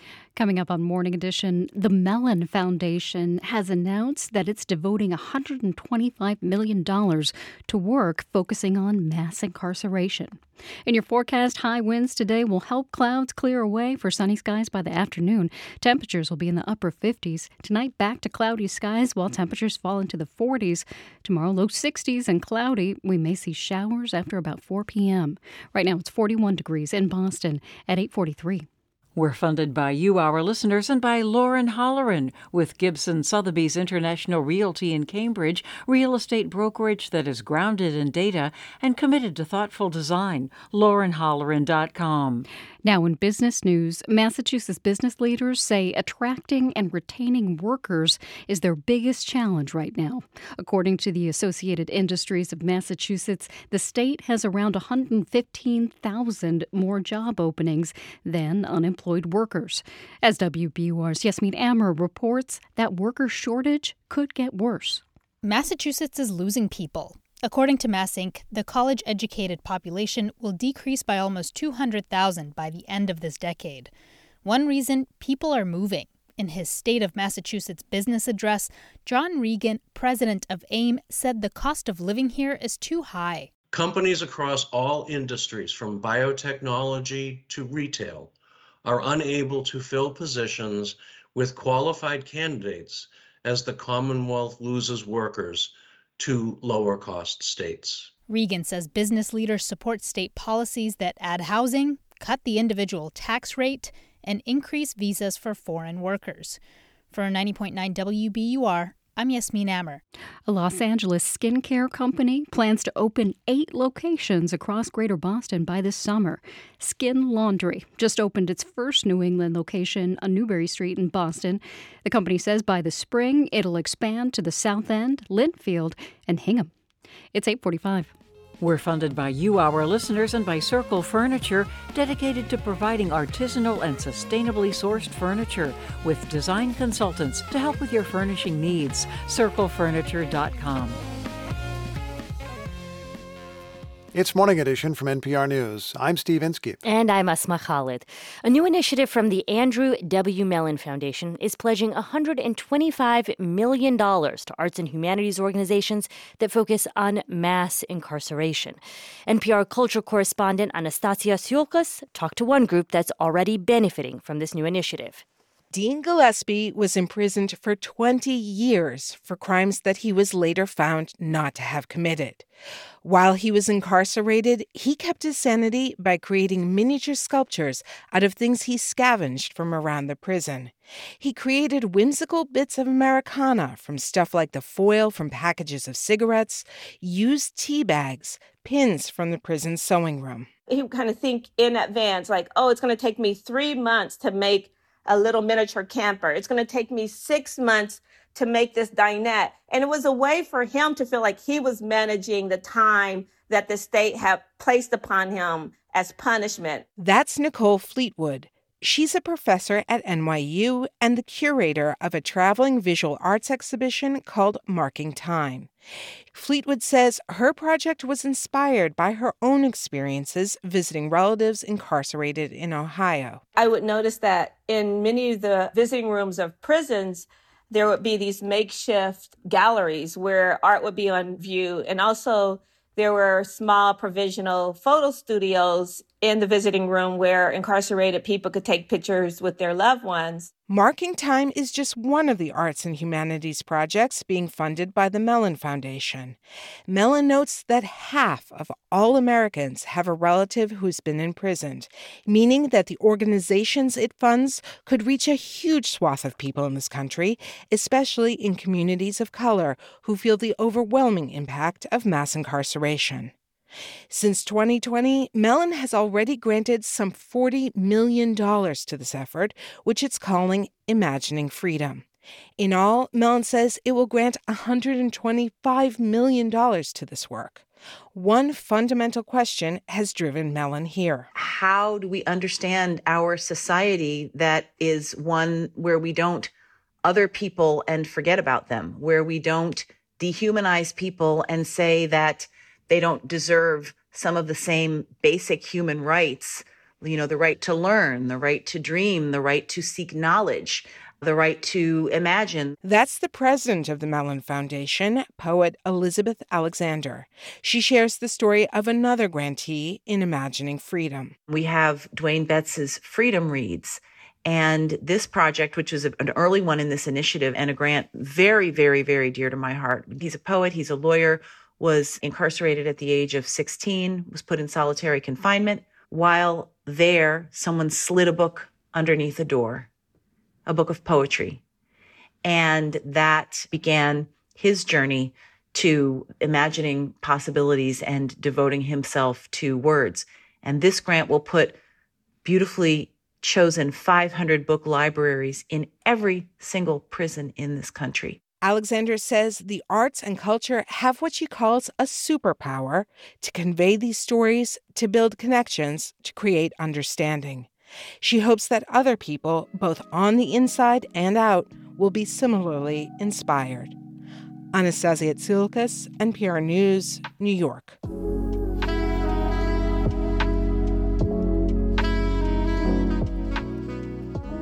This is Morning Edition from NPR News. I'm Asma Khalid. And I'm Steve Inskeep.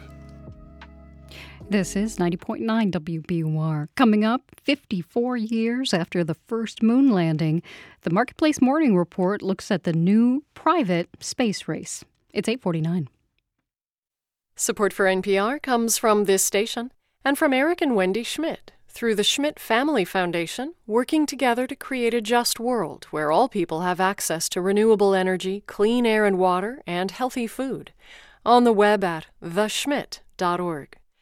From the Walton Family Foundation, working to solve social and environmental problems, to improve lives today and benefit future generations. More information at waltonfamilyfoundation.org. And from the Annie E. Casey Foundation.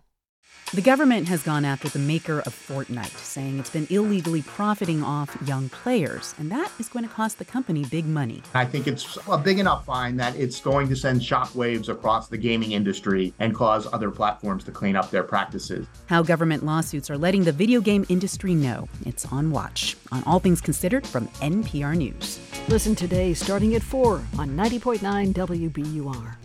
Later this morning at 11, Governor Maura Healey stops by Radio Boston for her first chat with Tiziana Deering since taking office. She'll be talking about the T, the end of pandemic-era assistance programs, and more. That's today on Radio Boston at 11 here on 90.9 WBUR and on the WBUR mobile app. Gradual clearing this morning for a mostly sunny, windy afternoon in the upper 50s. Temperatures fall back into the 40s tonight as skies grow overcast again. Clouds stick around tomorrow morning and temperatures rise to the low 60s. There's a chance of afternoon showers. It's 42 degrees in Boston at 8:51.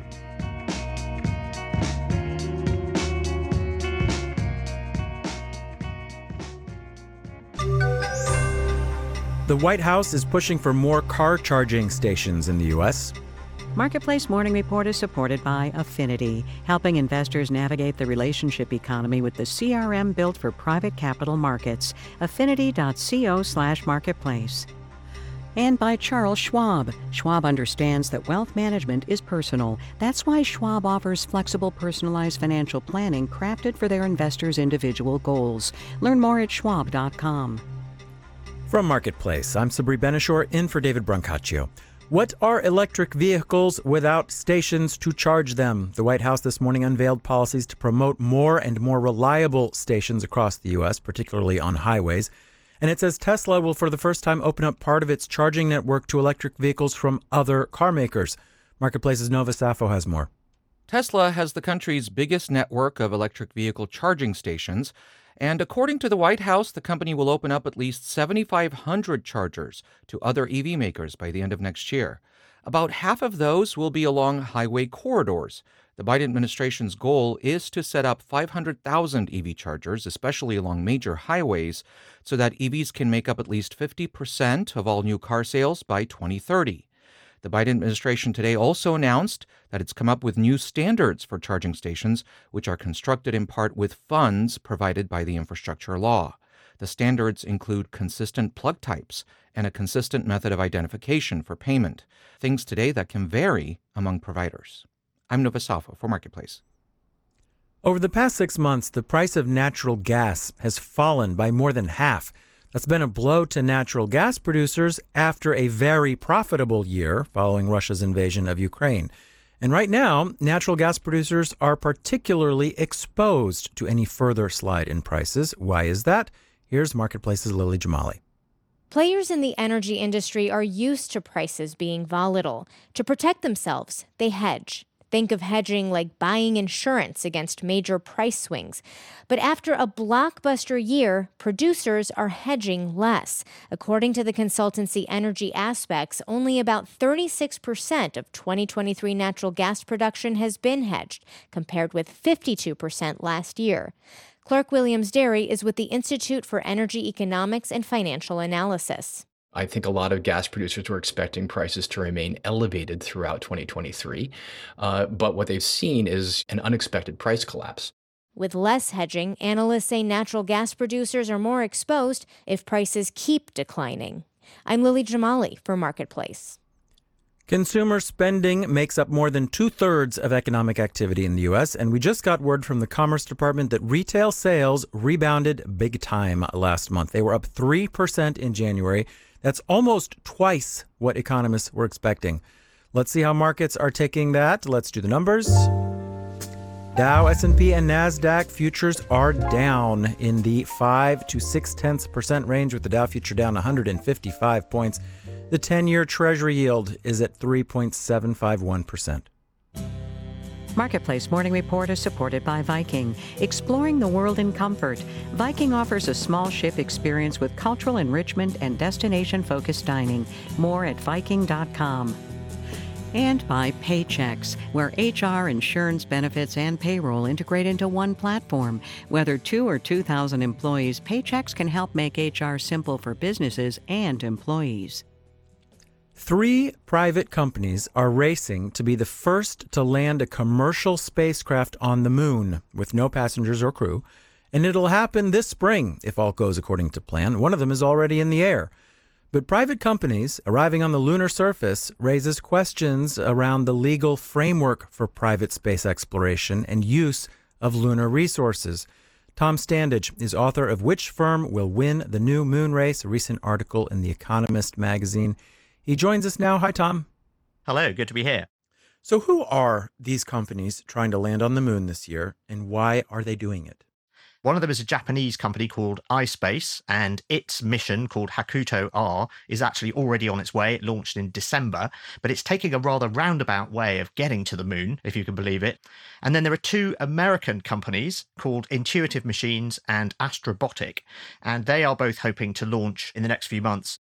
Getting to the moon requires money. What's the market incentive to go there? So the American ones, they are funded under a NASA program called CLPS, which stands for Commercial Lunar Payload Services. So rather than building a whole load of its own probes, its own landers, it is essentially saying, we would like to send stuff to the moon. Who would build a lander? And then whoever builds the lander buys a launch service from a company like SpaceX or someone else. There's an open market in that. So essentially, there is this sort of buy a slot on a machine. And so NASA has seeded the market for these 2 American landers by saying, we will buy this many slots, this much payload mass on your landers. They then put together this whole mission where they build the lander with the money they've taken from NASA, but they also take money from other people who want to send stuff to the moon. And they then put together this mission. So the idea is that we're starting to move to more of a sort of marketplace in lunar landing services. So these companies are basically taking stuff to the moon. That's how they're making money or hope to make money. How far away are we, do you think, from extracting economic value from the moon?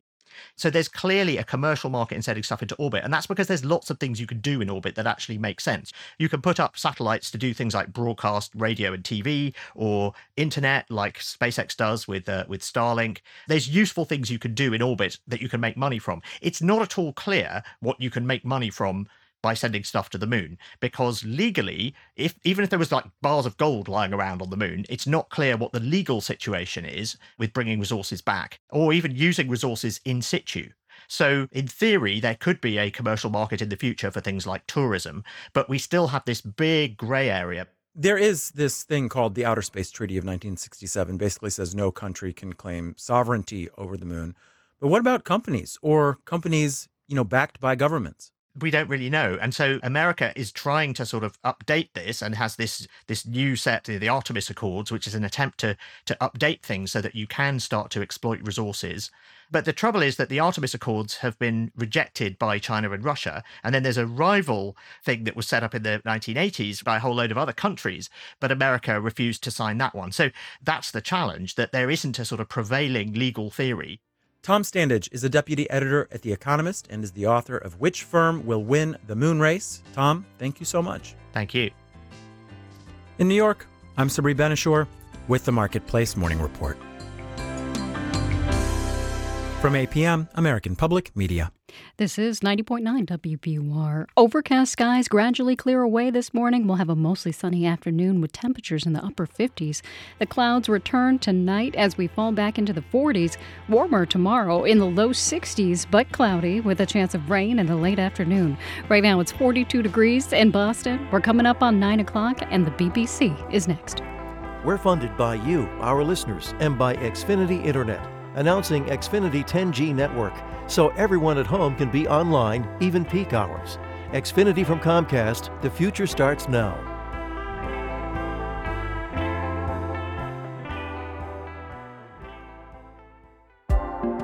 I'm senior business reporter Yasmin Amer. This is 90.9 WBUR FM Boston, 92.7 WBUA Tisbury, and 89.1 WBUH Brewster. Listen anytime with our app or at WBUR.org. WBUR, Boston's NPR news station.